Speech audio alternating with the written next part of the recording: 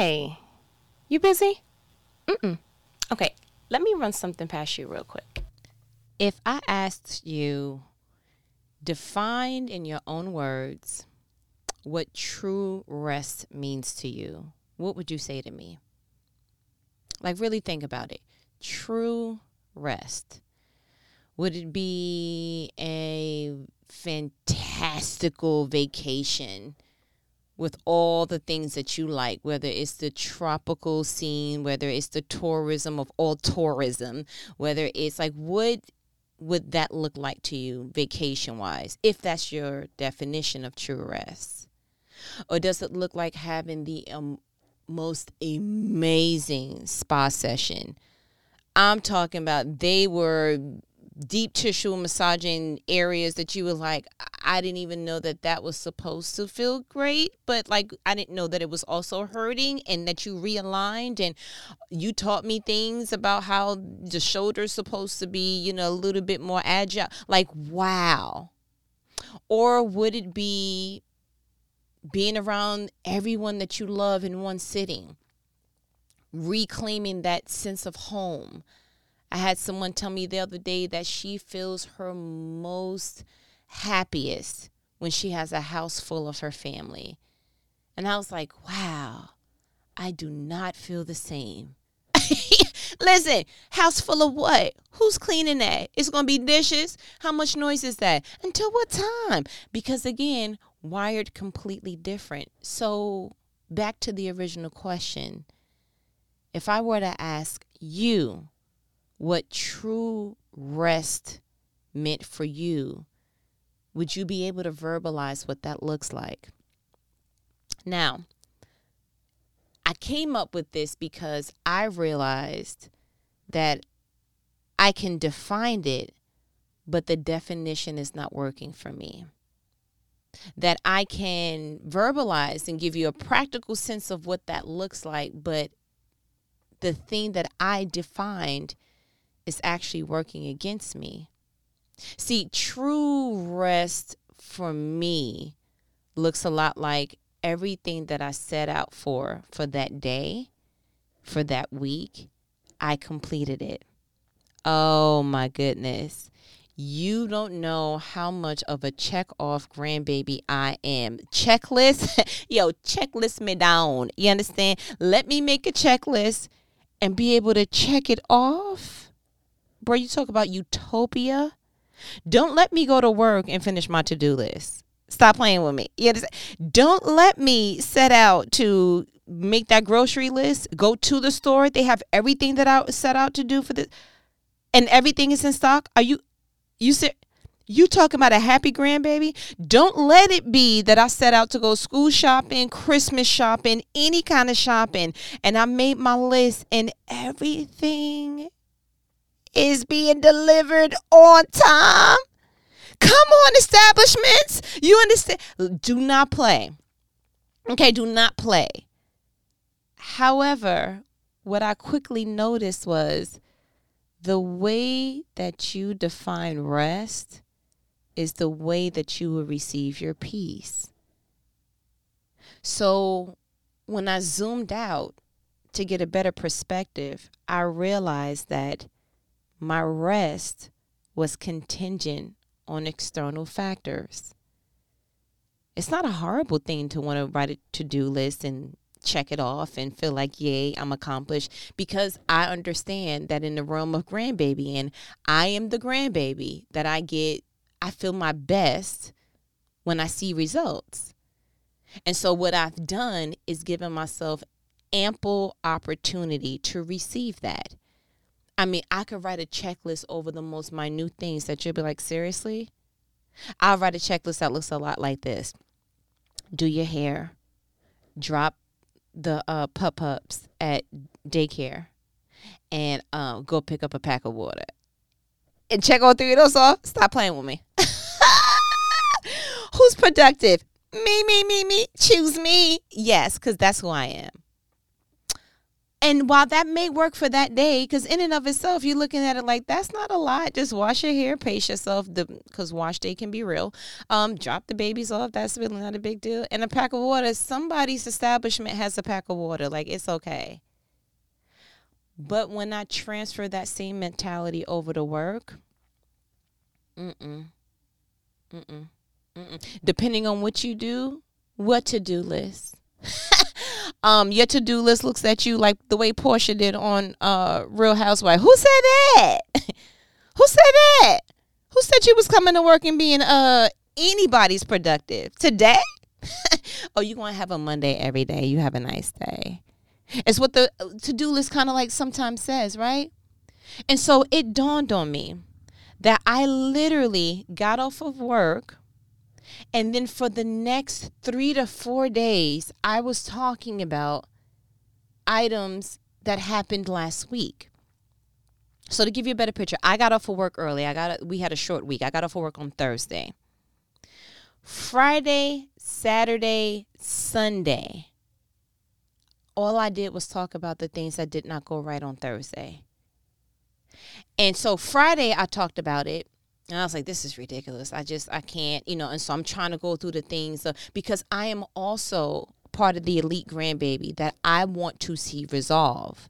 Not tomorrow, not a year, yesterday. Okay? Because the things that I see that needs to resolve are not things that looks like it should take a long time. It should not take a long time to go. We're not turning around the Titanic. We're turning around a tugboat. So let's go ahead and turn this thing around, see real results yesterday. Okay?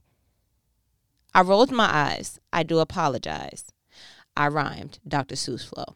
So things didn't work out the way that I wanted them to on Thursday. Actually, to be quite honest with you, because this is a unveiled safe place, Thursday was probably one of the worst days that I've ever had.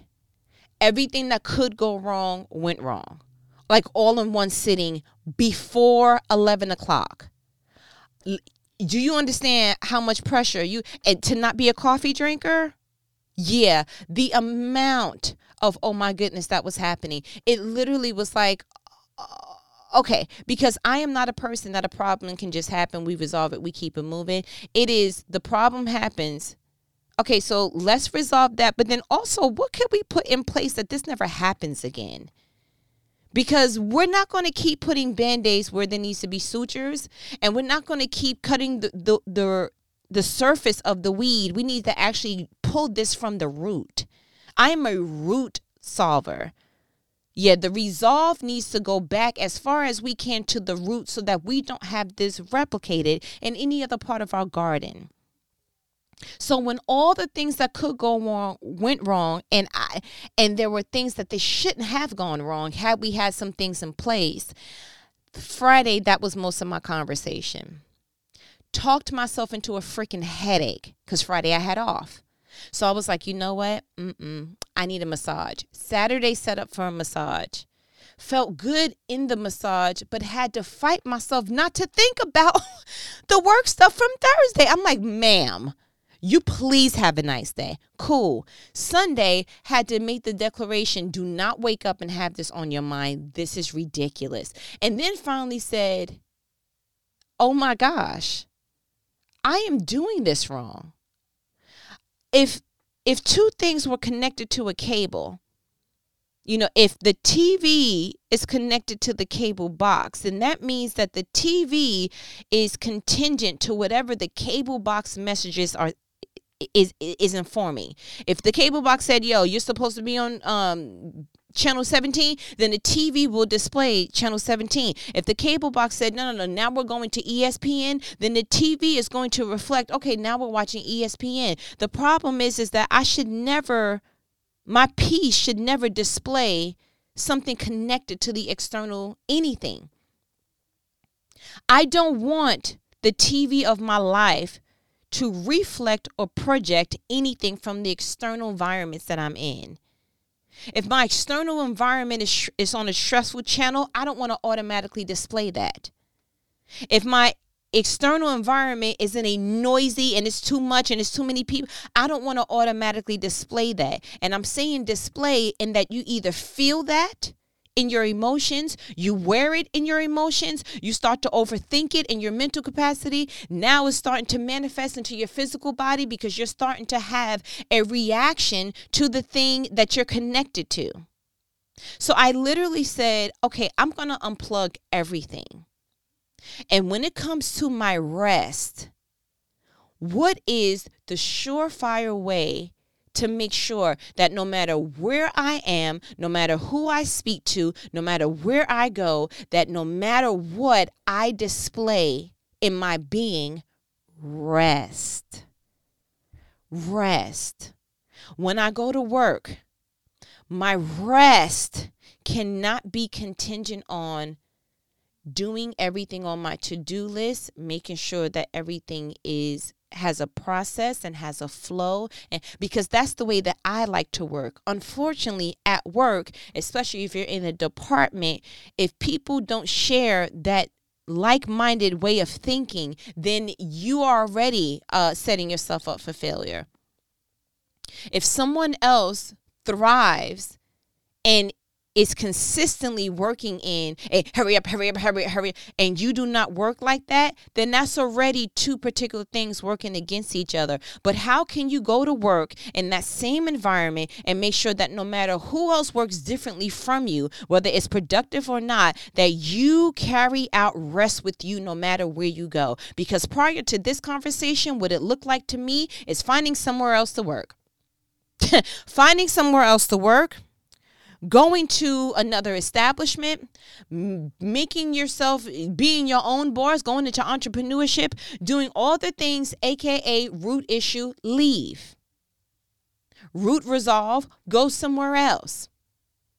Okay, that's pretty much the root of, okay, I can do this somewhere else. But what I realize is if God gave you a hand, no matter how many times you shuffle it, you still got to play your hand. You'll go somewhere else and have the same exact boss with the same exact mechanics and way of thinking, just a different name and probably a little bit of a different personality. That one had an attitude and was incompetent. This one is really, really sweet and incompetent.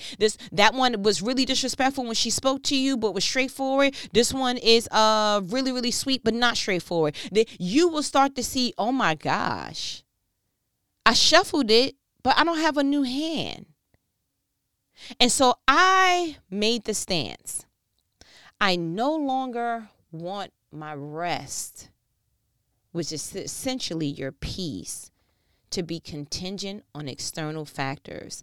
When the Bible said that God said to us, come to me, all who are weary and heavy burdened, and I will give you rest. That means give it to me and stop thinking about it. Give it to me and stop feeling it. Give it to me and it will be resolved. You just have to let it go. And while I said, God, I can do that spiritually, but I'm 100% when it comes to God. I speak 100.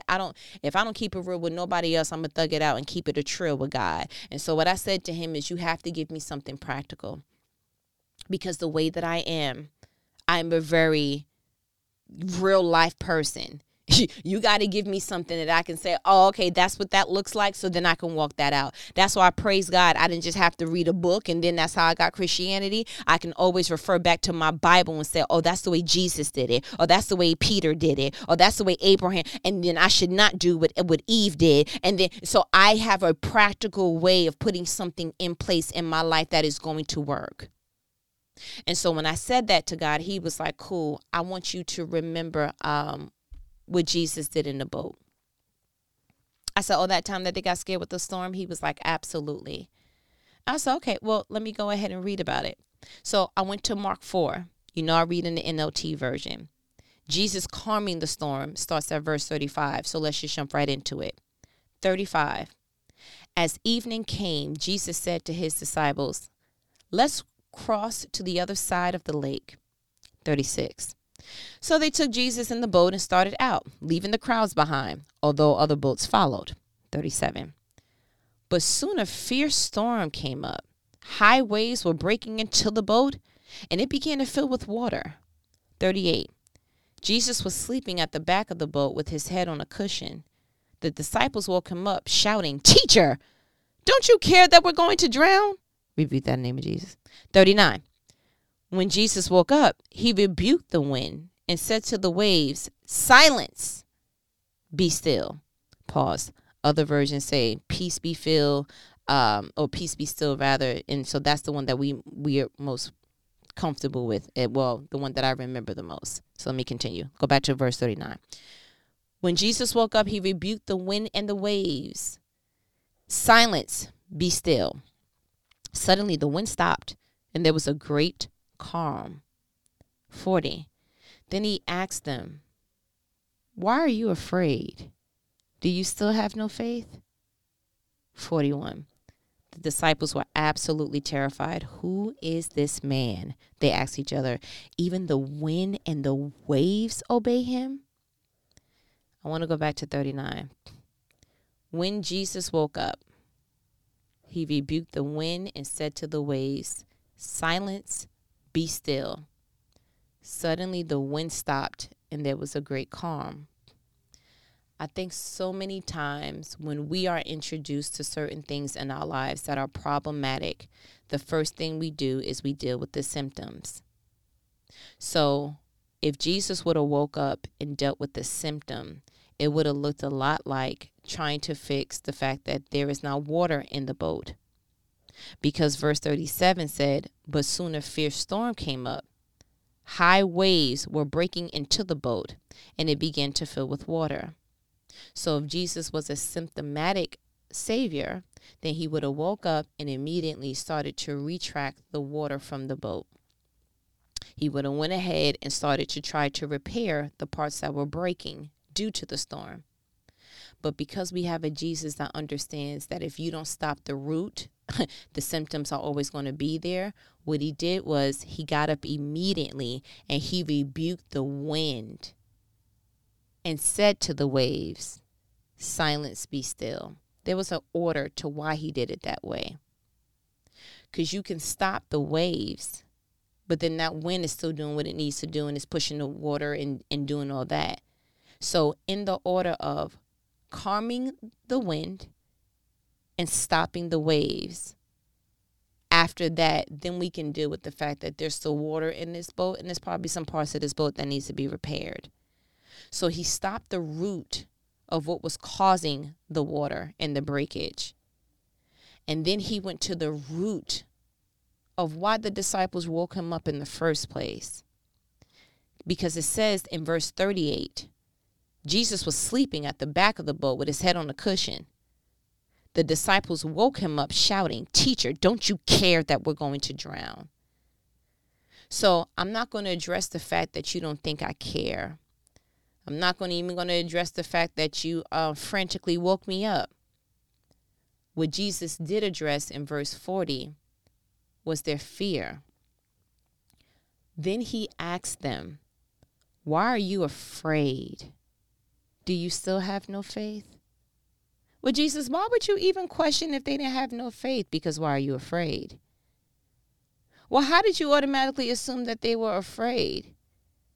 Because if you ever come to me and you ask me why I don't care about something, then it is clear that you are afraid and you have more, the situation has allowed you and persuaded you to believe that your fear is more real than the faith that you have in me. I would have respected the fact, this is Jesus speaking in my opinion, if they would have woke him up and said, "Can you stop the water? Yeah, can you stop it? Because can you help us fix the boat?" But your fear drove you to wake Jesus up to ask him, "Don't you care?" So recognizing your fear, the first thing Jesus said to them was, "Why are you afraid? Do you still have no faith? Out of everything you see me do in your life, you still don't have no faith?"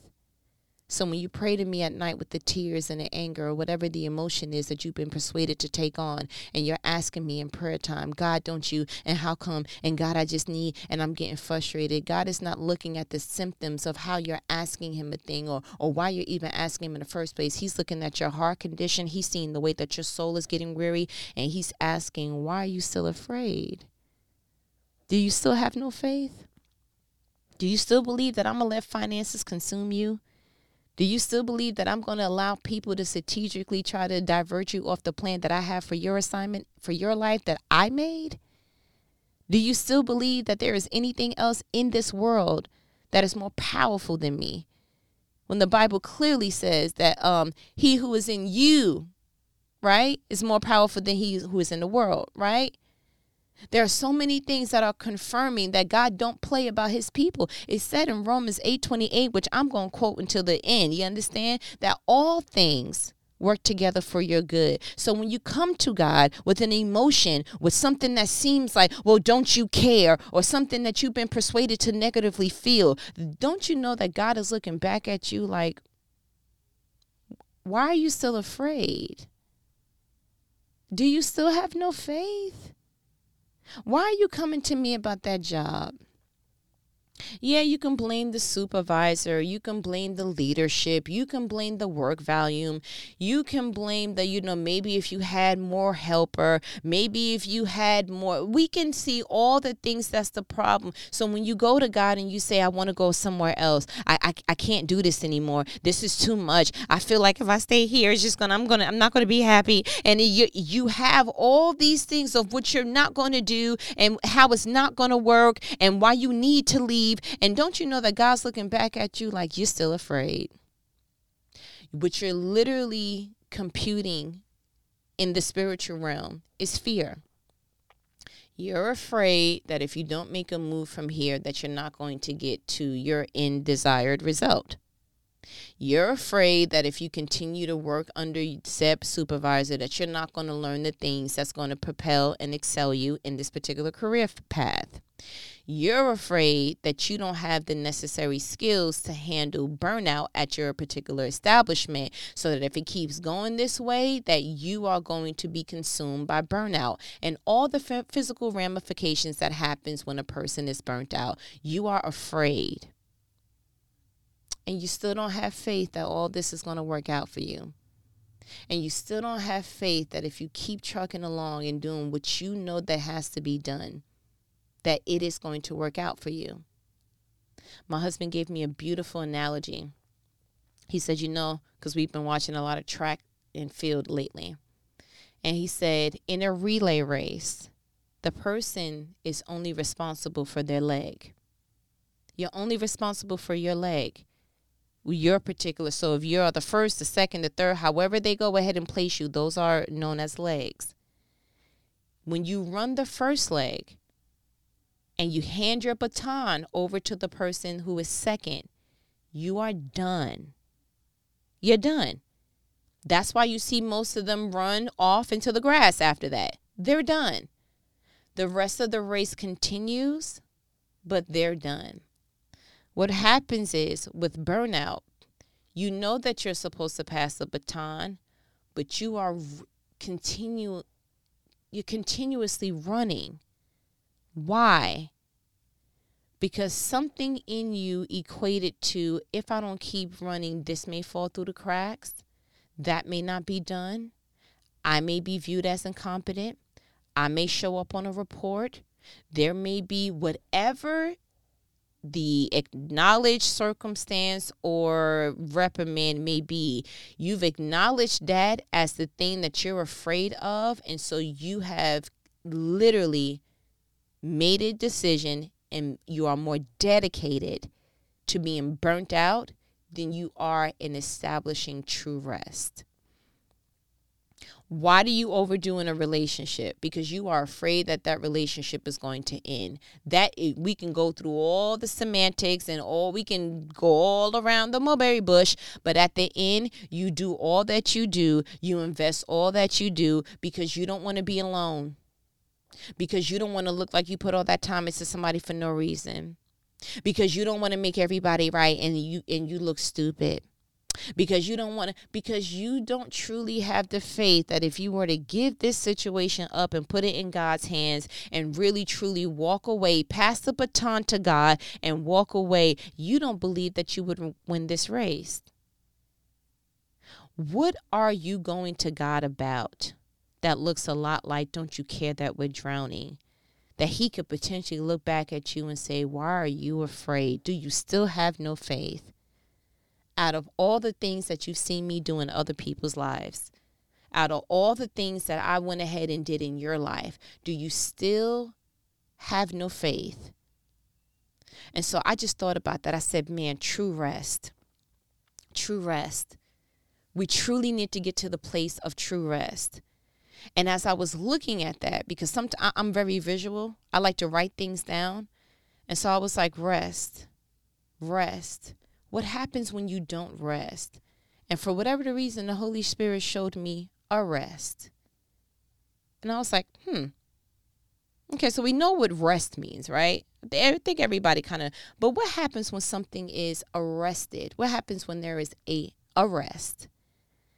And so I looked it up. And, the bishops over there in the New Oxford Dictionary, this is what they defined it as. So arrest is seized by legal authority and taken into custody. The second definition was stopped or checked, progress or a process. So that's why certain people have cardiac arrest, because the rhythmic in their heart has stopped, has become abnormal. The progress that was before is no longer. That is why when a person gets arrested, their freedom is seized. So what is happening in the realm of rest that you have allowed yourself to go from rest into the perverted version of arrest? What is happening that the world and the enemy, and we can blame all the different things, but what is your cable connected to that allowed you to accept being arrested when you have been given the dominion to have rest? That God said, come to me and I will give you rest. That Jesus could be at the bottom of the boat with his head on the cushion. The boat is filling up with water. Things are breaking. And he understood the assignment, literally rest. Oh, but you don't understand that. No. Put yourself literally in that boat. Real talk, real time. You are in a boat that is filling with water. You are in the middle of the ocean, okay, which means that you don't see nobody's shore. Have a nice day. There is no lifeboat in here. You don't have on no life jacket. There isn't a extra raft at the side of the boat. It is, if this boat don't make it, neither do you. Have a nice day. And that's exactly how the disciples looked at it. If we don't go ahead and get this resolved, everybody's getting ready to see the heavenly courts, okay? And so they woke him up with that. We know what happens after this. This is not a cartoon. This is real life. Yeah, I know the bills that you feel and what you feel at your job and what you feel in that relationship and with that medical report that was given. You already concluded, bruh, this is getting ready to get real. But the disciples forgot, even though they was able to physically, tangibly touch him, that Jesus is in it with you. He's in it with you. We tend to forget that the Holy Spirit, God, he dwells in you. So it's no difference. Disciples, why y'all was afraid and Jesus is with you? Don't look at them like that. Look at you like that. Why do you still respond in such a way? And he lives in you. That the Bible says that you can ask God for anything in his son's name's sake, and he will do it. I literally had it with my verse of the day. I'm pulling it up now from the Bible for you version. It's Mark 9:23 NOT version. And it says, what do you mean if I can? Jesus asked. anything is possible if a person believes. I'm getting ready to I cannot describe to you how many times that Jesus has let us know, listen, I am literally the key that you need to unlock whatever it is that you're asking God for. What do you mean? But you don't understand. I don't have no family down here. No, you don't understand, like, the money that I don't have. No, you don't understand. If I don't get this degree, then I don't get what I'm trying to get in my career. No, you don't understand. What do you mean he don't understand it? And you may not be verbalizing that, but that's your posture. At least the disciples were able to verbalize, don't you care that they're drowning? But even if they didn't say that, the way that they alarmingly woke him up showed that they was angry with him. Show that they had a fear that was there. Get to a place of true rest. True rest. Where your mind, your physical, your emotions, all the above, just takes a deep rest. You're done. You pass the baton to God by praying and casting your care. It's not that you should care less, more than that you need to cast faster. That you need to cast the care first. There are things that are weighing you down that should have never got that heavy. The moment that you recognize, if that continues to happen, that's going to make me feel. Wait a minute. As soon as you got the notification in your being, that's when you go ahead and you cast. Oh, wait a minute. They look like they are okay with scrambling here. Oh, wait a minute. They look like they're okay with keeping people late after work. I understand. Oh, wait. Whatever it is that you recognize, I need you to cast. What would have happened if at the onset of the disciples seeing, wait a minute, it's starting to rain inside. Oh, it's starting to rain inside the boat. Hold on. Jesus, it's starting to rain inside the boat. What if they just would have went to him first? Instead of coming to him after they already probably burnt themselves out and said, don't you care that we're drowning? Why did you wait until it was drown worthy to come to me? Why did you wait?